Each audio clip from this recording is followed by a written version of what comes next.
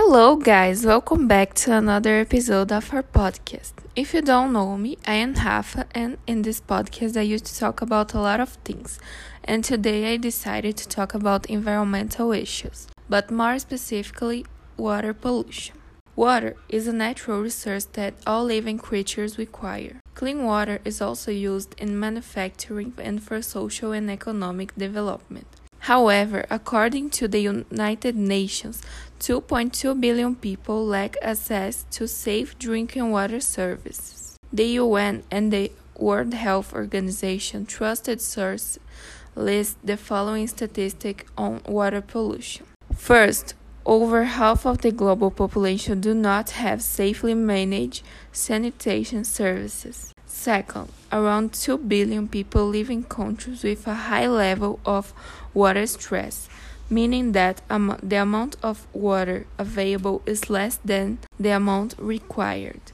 And last, around 785 million people do not have basic drinking water services. The WHO notes that globally around 2 billion trusted source people use drinking water source with fecal contaminants.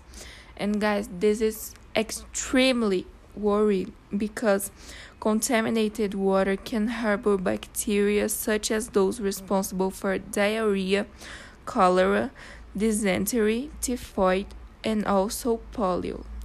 And even more shocking, according to the UN, every year approximately 297,000 children under 5 die from diseases linked to poor sanitation, poor hygiene, and unsafe drinking water. In Brazil, water pollution is not only a major health issue but an environmental concern as well. Fishermen have seen major decreases in fish and wildlife population in coastal regions. Where they used to catch 6 fish in an hour, they may now only catch 1. And with all these problems, Brazilian government received a lot of criticism of other countries, and in response to that, the Brazilian government erected eco-barriers across streams and rivers to keep trash from floating into Guanabara Bay in Rio de Janeiro. However, not only are they ineffective, the eco-barriers inconvenience the poor local fishing communities, cutting off the water routes fishermen used to get to Guanabara Bay. For many poor communities in Rio de Janeiro, fish are a vital resource for both food and income.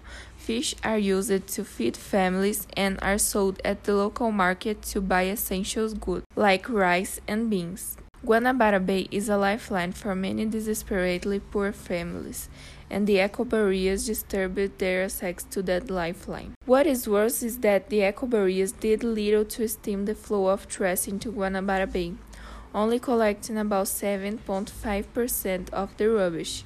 The inefficiency of government initiatives like this only exacerbates and prolongs the crisis of water pollution in Brazil.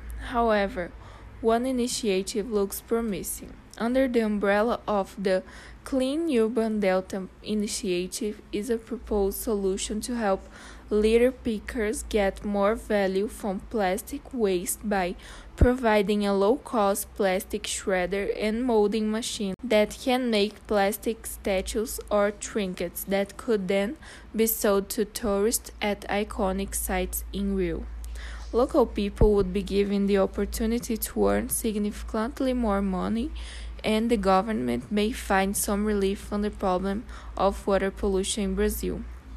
In my opinion, this is the most sustainable solution for the problem we are discussing, because it will solve the water pollution problem and will also help the Brazilian economy by creating new jobs. So, to finish our discussion, I'm going to tell you some easy attitudes that we can have, and it will help a lot the planet. First, do not put fat and grease down the drain. Second, use phosphate-free detergent and dish cleaner.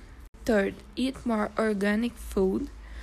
4. Turn off the water while brushing your teeth. These are just 5 easy ways that we all can do to reduce water pollution and help other people.